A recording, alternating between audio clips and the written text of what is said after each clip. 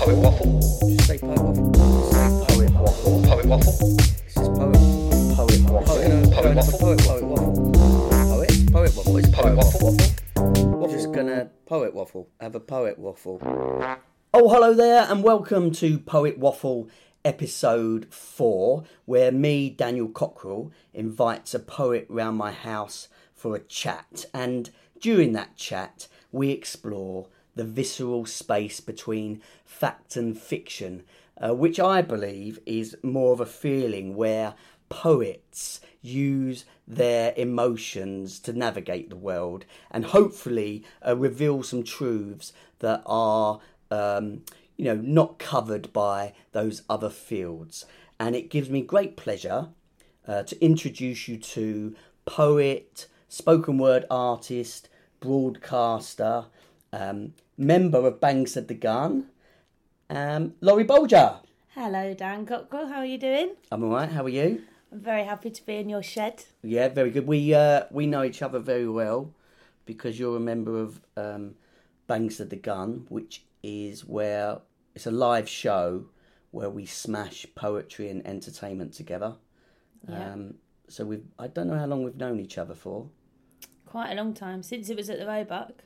And since then we've toured it, haven't we? I remember you getting in touch because with all the other guests I've had on, I always think, when did I meet them? And I'm never quite sure.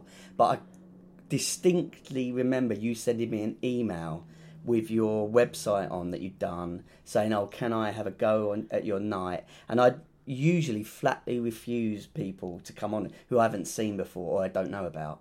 But because you were so cheeky, I was like, go on then, I'll give you a go. And it turned out that you were really good. But I think that all helped that you had thought about what you were doing and why you wanted to do it. And I felt confident that you could. It. Yeah. I remember sending the message. I was just like, I'm just going to put myself out there and I'm just going to do it. And I remember you being like, I don't normally do this, but I like the way you phrased your message. And then I think I'd lost the Golden Gun open mic to Dave Martin. Dave Martin. Who was everyone's favourite Bang regular at the Roebuck. He used to do all sorts of stuff, didn't he? I know. I wonder if he's still around. He was an elderly gentleman who would come on dressed in women's clothes and whip a pistol out of his knickers and... Yeah, he dressed up like all in leathers once, pretended he was on a motorbike. Always brought us homemade fudge. Homemade fudge, yeah. And cakes and he bought me a whole array of things for Christmas, like a little mirror I've still got. What a legend. Around and he gave me, yeah. He's got loads of poetry books that he's made himself that he'd always give us. Proper legend, but I was always going to lose to him. But I remember getting up and doing the night, and I remember walking into the Roebuck and being like, this is mad. Yeah. I remember just everything was black and white, paint splodged everywhere, and I just remember, and it was so loud, and I remember being like, whoa, this is my vibe, I like it. But I was also a bit scared. I was like, who are these guys? This is crazy. This isn't like a poetry night. Bit intimidating. Yeah, I think it can. But then also really warm when it started, and that's what I liked. And then I think I just kept coming back, and then ended up hosting it for a long time. When I was thinking about the concept of this podcast, and this is episode 4, with my best friend Jack White, not Jack White from the White Stripes, the original Jack White. She came up with the idea and said, you should do a podcast where you just chat with other poets because I like the way, she goes, I don't like poetry, but I like the way poets think and how they feel about the world. You were the sort of the person I had in mind of why this would be a good podcast, because you are the queen of chat. I love a chat. When you arrive at gigs. So if we're going on a gig somewhere with Bang, even locally in Soho Theatre, but if we go somewhere, I'm really happy that you're part of the team because you know everyone's name as soon as you walk in, whereas it's sort of on a sliding scale, isn't it? So you're the bar person's name, always the person at the get front. The bar person's name. Always. You don't. Wherever you are, you have to. You always get it, yeah. Yeah. So you get everyone's name, you know everyone. Then there's Rob, who's sort of normal in that sense of he knows some people, forgets some people. Then there's me, who probably knows the face, forgets the name. But it's so funny that they can get away with it.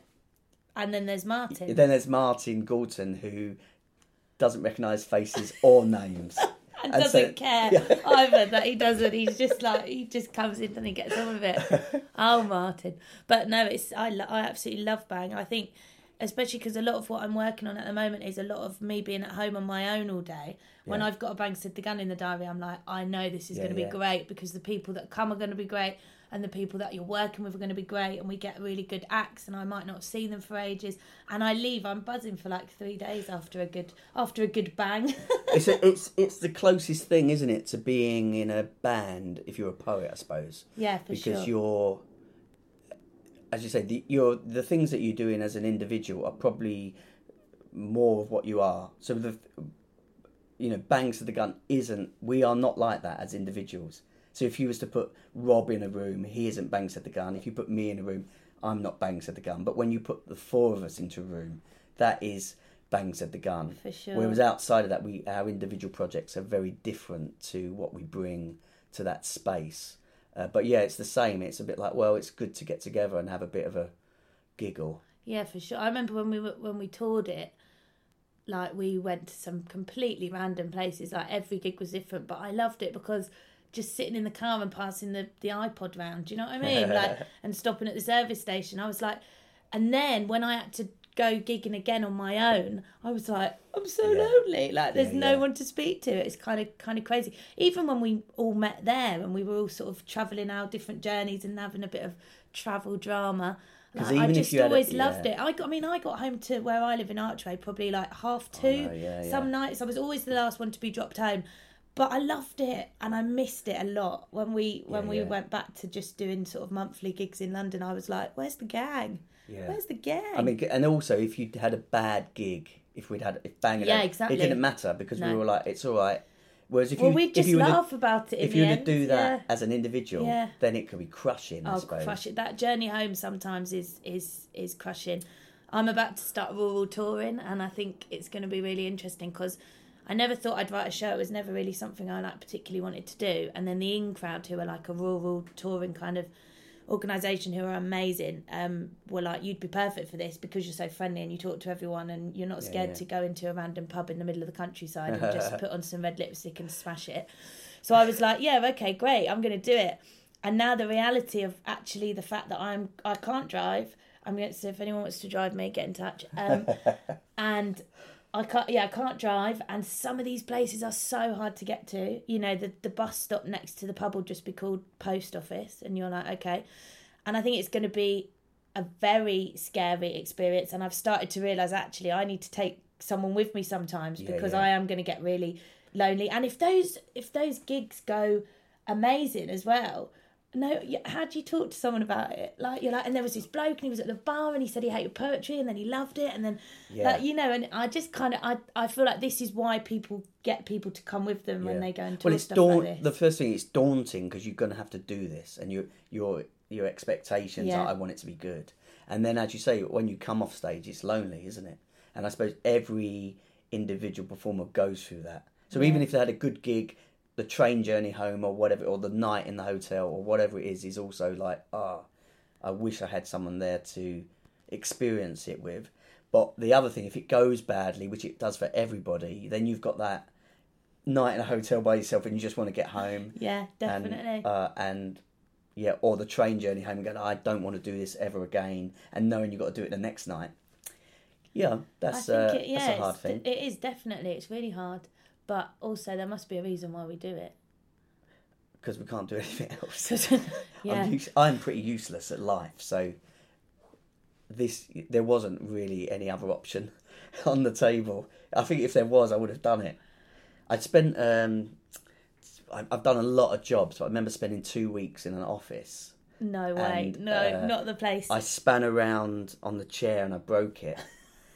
And I remember after 2 weeks thinking, what am I doing here? Saying to my sort of line manager, saying, I'm just going for lunch. And I didn't come back. I just walked out. Well, I've worked in restaurants and in the... would it be the service industry? Hospitality? Yeah. Hospitality Anybody industry, that works in hospitality, like, fair play to you, or anyone that has, it is the hardest thing ever. Yeah. That's why I'm so good at people and knowing people's names probably, and putting up with rubbish and just managing to get through it. The amount of times I used to walk out the front of the restaurant in my apron and then literally walk round the back of the building back in the kitchen and start again. It was the most high pressure waitressing job ever. It was, and the restaurants, I did a couple of like opening new ones, and it was a shambles, some of them, and it was a really, really high pressure environment. And then I worked in a shop for a long time, and I really missed the shop because I wrote my book behind the till, basically. Not the soap shop. The soap shop, bubble bath, wow. Luxury bubble bath. I know. I used to look forward to Christmas because you used to get us. It's a really posh bath and shower gel. And then when you didn't work there anymore, don't get any nice bubble bath. No. Well, no, exactly. And weirdly, I'm going into that shop for Mother's Day in like a few weeks, and I'm writing poems for people that buy stuff and writing them on the labels. Oh, are you? My really, really good friend got me in on that, who is basically just bossing it still, part-time, had a baby. She's like absolutely incredible person, very, very supportive, and always got what I did despite having a completely different life to mine. Yeah. And we just had such a laugh in there. And my manager was amazing as well. She was a bit of an adventurer, so she was kind of just always like, get out your comfort zone, and anything a bit weird I'd get like on my email, I'd be checking my email in the cupboard, she'd be like, you've got to do it. And it would just be, it'd be like a really lovely, like I'd sometimes never, some days not want to go in at all, but then once I was in there, I had such a supportive group of people to bounce things off of and stuff like this, and you'd come in there, go, how was the gig? And now I haven't got that. I really miss it. I really, really miss having just, we had to kill 6 hours standing in a bubble bath shop, and it was so quiet sometimes. Oh, man. So we'd just chat complete rubbish, and I loved it. I remember I used to, when I was younger, sort of from, I think I was probably 19, I was delivering pizzas and working in a pizza parlour making pizzas. And I remember the guys there were saying, I hate this job. But they didn't really. They kind of liked it. Yeah, but the complaining's the best bit. And I was just like, no, I would rather be dead. And they didn't really understand. I was like, I don't want to be here at all. But there was no way out. I was kind of trapped, in that space until I could get to university that was my way out. Really. I was like, okay, if I can get out of town, at least I'm out of my circumstance. Yeah. Even though I'm still, economically bound by what I am and being working class. As long as I'm outside and I'm meeting other people, then you can get out of. But that was probably the biggest step. It's like, how do I even get out of town? I've got no money for rent or anything. But as soon as you have to leave and go somewhere, you have to make it work. Well, I remember the shop actually shut, and I remember we all sort of went our separate ways and did different things, and I was just kind of like, oh my goodness, this is it. I'm going to take the plunge. I'm going to take this tiny little packet of redundancy and I'm going to make it work. And if it doesn't work in a couple of months, then I'm going to probably go back to putting an apron on or selling bubble bath. And then I was like, actually, like, let's do it. And I had to go. And I don't know if I would have done it necessarily unless I'd been slightly pushed. I would have eventually, but so that was almost the best thing that How long could have ago happened. was that though? How long ago was it? How many years? I want to say like, what are we now? 2019? 3? No, more 3 than years that. ago? No, 4 years more than ago? that. Do you think? I think it's more. I am like incredibly It's like 6 or 7, isn't it? No way, it can't be. Yeah, I think no, so. because was I still in the shop when my book came out? Because that was 2016. No way. That was 2016 though. You wasn't still in the shop then. 1780. Oh, so it is longer, yeah. I remember for me, I was working at the University of Brighton as a photographic technician, and I was in a really dire spot in life, loads of debt, and it was 2003, and my now wife said to me, she said, why don't you leave? And I said, I can't leave, I'm trapped, I was trapped in a sort of poverty trap, but she said, look, it can't get any worse. And I was like, yeah. And so because it couldn't have got any worse, it didn't matter what I did. So I was at rock bottom, it wouldn't have mattered if I'd have done anything, it Yeah. couldn't have been any worse than what it was. So I was pushed in a way. It was like, But I'm walking. that's when you need other people as well, isn't it? To give Yeah. you that little push and for you to be like, I'm breaking it, and then be like, but it's going to be fine because it can't be Yeah. much worse. And as soon as I come to That is London, people needed what I did. Whereas when I was outside of people, I didn't know there was a poetry sort of world community Yeah, out there. And as for soon as I sure. came to London, and I remember doing a gig somewhere on a bridge. I think it was. I can't remember where it was. Maybe it was called the Laughing Onion. Probably something like that. And a teacher saw me and she said, "Oh, do you want to come and do 2 weeks in the school?" And I said, "Not really." I said, "I'll do one day." And I did one day. And then I pretty much worked 10 years in Wow. education without stopping Yeah. until I wanted to stop. Yeah, but then you have towel, to because you can have a burnout. But wow, amazing. Yeah, I think London's the place for that, isn't it? And everybody will be like, I know this poet, and Yeah. there's not that many of us really. So I think I've got to say, touch wood, I've never been out of work since leaving the shop. I've been in massive demand. I think it's probably learning to say yes to the right things that's the big and being lesson, good at what really. you do. You have to be good. But Because you also, wouldn't I get think invited people. back. Well, yeah, exactly. But I think the good poets are the ones that are the good poets, the successful poets that make a living and have got a very good reputation. Are the people that can also do like the admin and the managing people and being good at what they do. And then there's some who are amazing at what they do, but they can't deal with that side. And in which case, you've got to get a really hot agent to sort you out and organise you. But I think you've got to have a lot of different. Like the ability to wear like a lot of different hats, I think, and to go from Well, it one helps. job to the other as well. I don't think people realise like that hosting is a completely different head to writing a poem or teaching someone to write a poem. And I think it's funny because when I go into school sometimes they go, "You'll just do us a poem," and you're like, "Whoa, okay, I was the workshop leader 5 seconds ago," and then you feel like almost a bit like you're like, oh, you have to sort of move things around a little bit and be like, okay, now I'm on performance mode, even though you're kind of performing when you're doing a workshop. But then you're like, right, okay, why did I write this? Okay, right, now I'm going to go into carrot mash like I think the stress style, and then the next minute you're, the stress of that lifestyle though is, I think, quite high, and people don't realise it is because you're almost having a job interview every day or every week, whereas people go for just one interview every 6 months or a year. Yeah, we're a bit new place every time. Every time you're doing it, you've got to be on your game. You can't just rock up and kick back. No, totally. Or maybe they do. I've been out of poetry and education and things like that for a while, so I don't know. But when I was doing it, everyone was really good, and you're like, okay, I've got to be as good as them, if not better. And I got pretty taught by the best, Jacob Samler-Rose and Nick McCoa and Charlie Dark and all those guys, and Malika Booker, when you Roger Robinson, when you see those guys work, you're like, okay, I get this. I need to I need to bring what I do, but also exactly. I just find I get so buzzing when I'm in there, and sometimes I'm sitting on the train, I'm like, right, you've got a gig tonight as well, and then you've got to get home and finish a poem, so just don't burn yourself out during the school day. Save some energy and I get in there and I'm like, I can't do it half on half power. I can only do it full on. So what I've realised is I've had to start asking a little bit more for what I need, or going, do you know what, actually this date isn't good for me, because what's either side of it is just going to be carnage. So and normally people understand, but I think asking for a little bit of help sometimes with it is good. Because teachers are amazing, by the way. I live with 2 teachers and they're just like, I couldn't do it every day. But I think that sometimes it's funny when they come up with like a really wacky idea and they'll be like, so we've had a thought on lunch. And it's like, I don't mind working through my lunch break because, at the end of the day, I've always done that.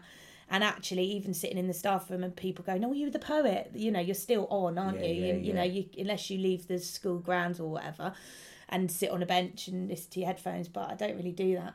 And they'll be like, what about at lunchtime? Like, you can go in the canteen. And like, we were thinking sort of like a guerrilla poetry thing. You could just stand on one of the lunch tables. And I'm like, oh my God, you've watched too many films. Like, not being funny, but the kids don't want that on their lunch break. Like, no one wants that. Imagine you'd be like, oh, do me a favour, get down. Kids don't even want lunch. They just want to get outside, don't they? Yeah. And run around. And then there'll always be a teacher who's written a novel and they're just quickly at the end of the day be like, do you mind reading this? And I just can't say no, but I'm like, oh my God.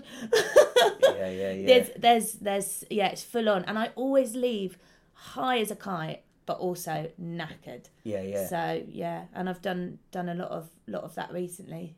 Yeah, that was a lightning bolt moment for me when I'd done my first workshop and it worked. And I thought, okay, I can do this. I know what I'm doing. And it just progressed from there and it got better and better. But there was a peak when I couldn't get it any better. And that's when things started to suffer. But I think when I do less of those sort of bookings, I actually enjoy them more when I do go in. And they make the sitting at home writing like easier. Yeah. Because you're like, you've got to balance the two, but I don't know. But it's definitely a full-on job, this poeting. Well, we've been talking for 2/3 already of the podcast. I could just probably sit here for ages, though. I know, we could just carry on. But it is time. It's that time for the Poet Waffle big question. The big question. Are you going to get a jingle? No. There's a jingle. There is. Yeah. The big question. So cool. I think Julian's going to have to edit all this bit out now. Cool. Okay. Oh, sorry. Oh, we'll leave it in. So your Poet Waffle big question.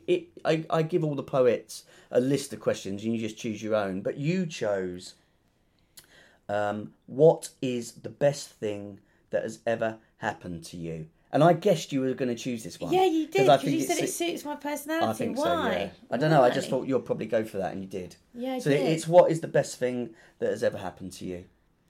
So I've been having to think about it, and there's a few things. Like, one would be, well, when I was in the parade at Disneyland Paris, I was a yellow boat. What do you mean you was a boat in Disneyland Paris? I got in the parade, the Toy Story What, you were on parade. holiday? Yeah. Got in the parade. No, but I've had big life leave moments like that.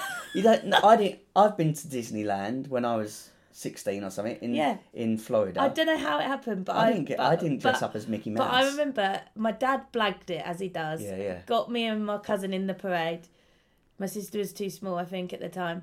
And my cousin Tony was a fire engine, and I was a little yellow boat. Right. I remember it. But that's probably not the best thing that has ever happened to me. But stuff like that, you know. Yeah. And then, you know, when we were kids, like, I remember... That's in the top 100, is it? Yeah, definitely. No. Okay. Like, I met John Bon Jovi. That was that was at the time when I was like a teenager. You're a bit of a rock chick. I love a bit of classic rock, yeah. Acoustic folk. This is one of Gina's biggest regrets is my best friend when I was at primary school was Gibraltarian, and so when I'd grown up, we went. He'd become a policeman in Gibraltar, and he flew us over. Well, we flew over, and it was their national day, and they're very patriotic in Gibraltar. They all dress in red and white, and I hate flag waving and of any kind. But he made me wear this red and white. But they'd flown in Elton John for that. Oh my goodness! For £1 million, and so all the town, all the rock went to see in the National Stadium, which is like, you know, a football pitch. But we saw Elton John there. But the next morning when we were flying home in this very small area, Slash came in, and cool. So all the you know pilots were having their photographs taken, well cool. And Gina.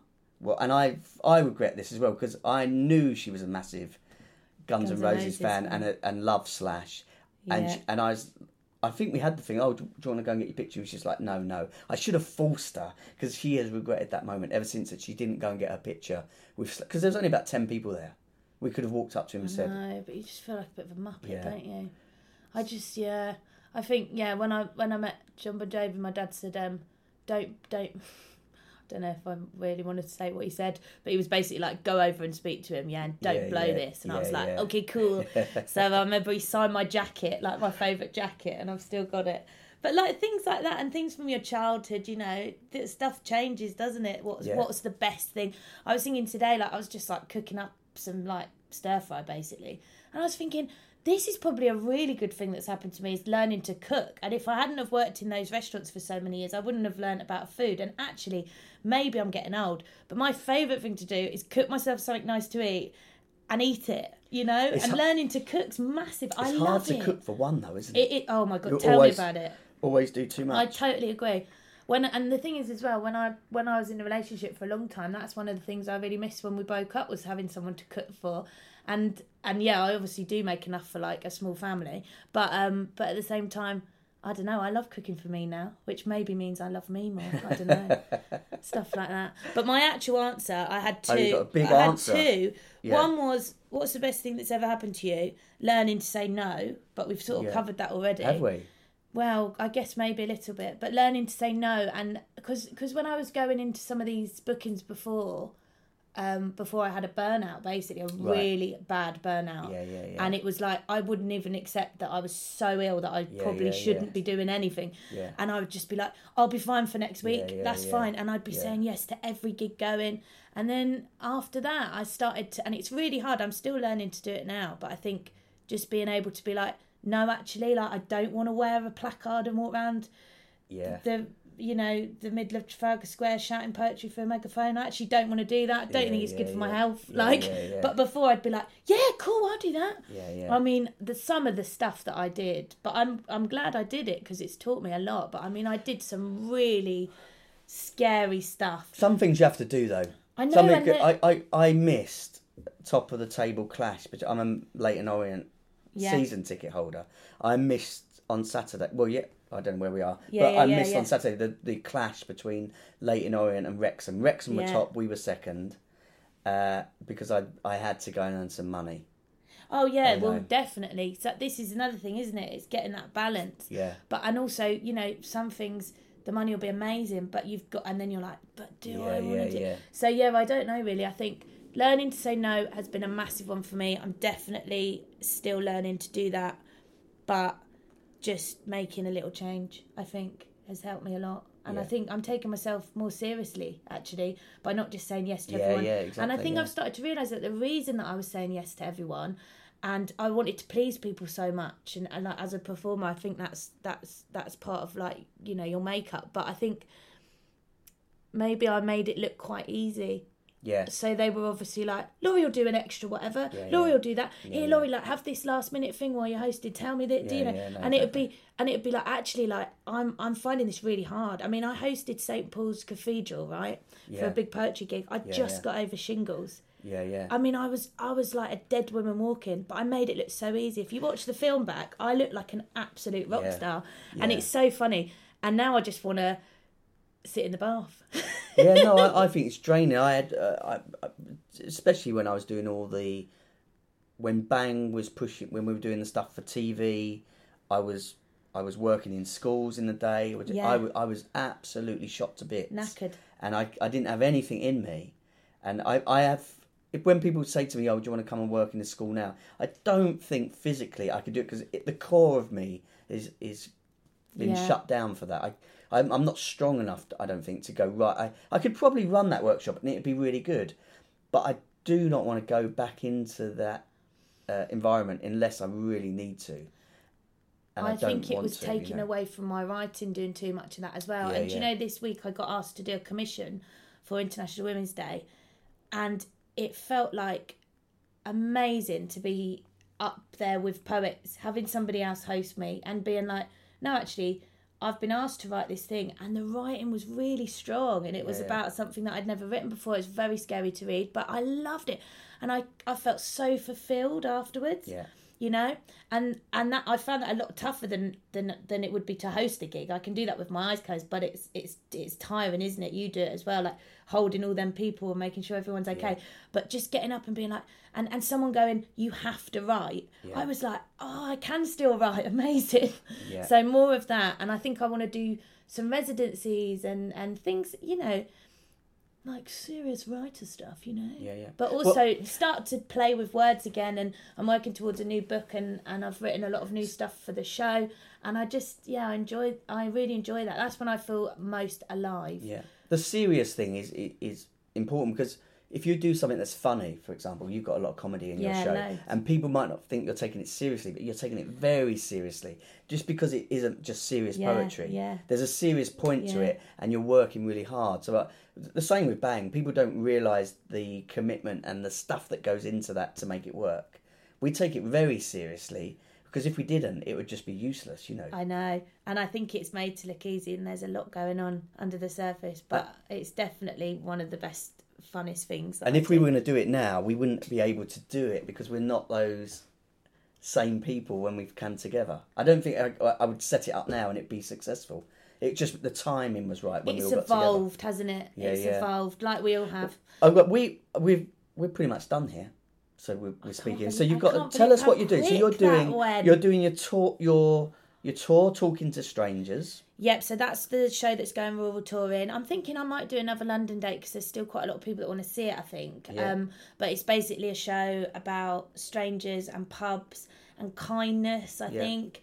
And it's been a lush thing for me to perform, because it's a little bit less. I mean, I start the show with like pure stand-up for like at least sort of 10 minutes or so. But, you know, and there's like a sort of games in it and whatever, and these stories. And it's really fun, but like it's a kind of show that feels like you're sitting at the bar just doing it to one person. And find the dates on your website? Yeah, I think so. And if you live in a rural area, I'll be putting stuff up on Facebook, and just share it with your mates, I suppose. A lot of people in Milton Keynes listen to this. I heard about that. So. There's like quite a big following there. Big in Milton Keynes for some reason. I'm going to be what else big You're writing a new book for next year. Yeah, that's with Burning coming out Eye. with Burning Eye. What else are you doing apart from your educational work? I've just paired up with a really amazing artist called Jenny Samuel Bryan, who has been illustrating my poetry basically, and she's done some amazing artwork. So we're making a pamphlet at the moment to probably sell over the festival season, I suppose. And it's called Elephants, and I just feel like it's one of the most loveliest things I've ever made. Brilliant. I feel very proud of that. Look forward to that. And I've been gluing my hands together and gluing buttons to my clothes, and I've got a glue gun now. I've opened like an online craft shop. Oh yeah, because you do a lot of cards for all those special occasions, Valentine's Day, birthdays, like little pun cut. Yeah, I mean, they're good. I think it was just I had to. I'm trying to make something every day. Martin Galton actually was the one that make things. Just make things. That's what life's all about. And since I've been doing that, so even if it's soup or like some days it'll just be a phone call, which is a right cop out. But I'm trying to just be crafty and make little prolific. Things, and that's probably just where to keep me moving. Really, that's probably where the four of us at Bang. That's how we all probably fit together. Is that we do stuff, make stuff, and try. You've just got to try. I think that's the thing. Try hard. So thanks, Loie. Thank you for chatting. Oh lovely. My goodness, I don't even feel like it was a podcast. I just feel like it's just me and you having a tea. Yeah, and we'll probably get you back in some other time. See everyone again next time. Poet Waffle was written and presented by Daniel Cockerill, original concept by Jack White, music and audio production by Julian Ward, artwork by Damien Wayhill, and technical support from Laurie Eves.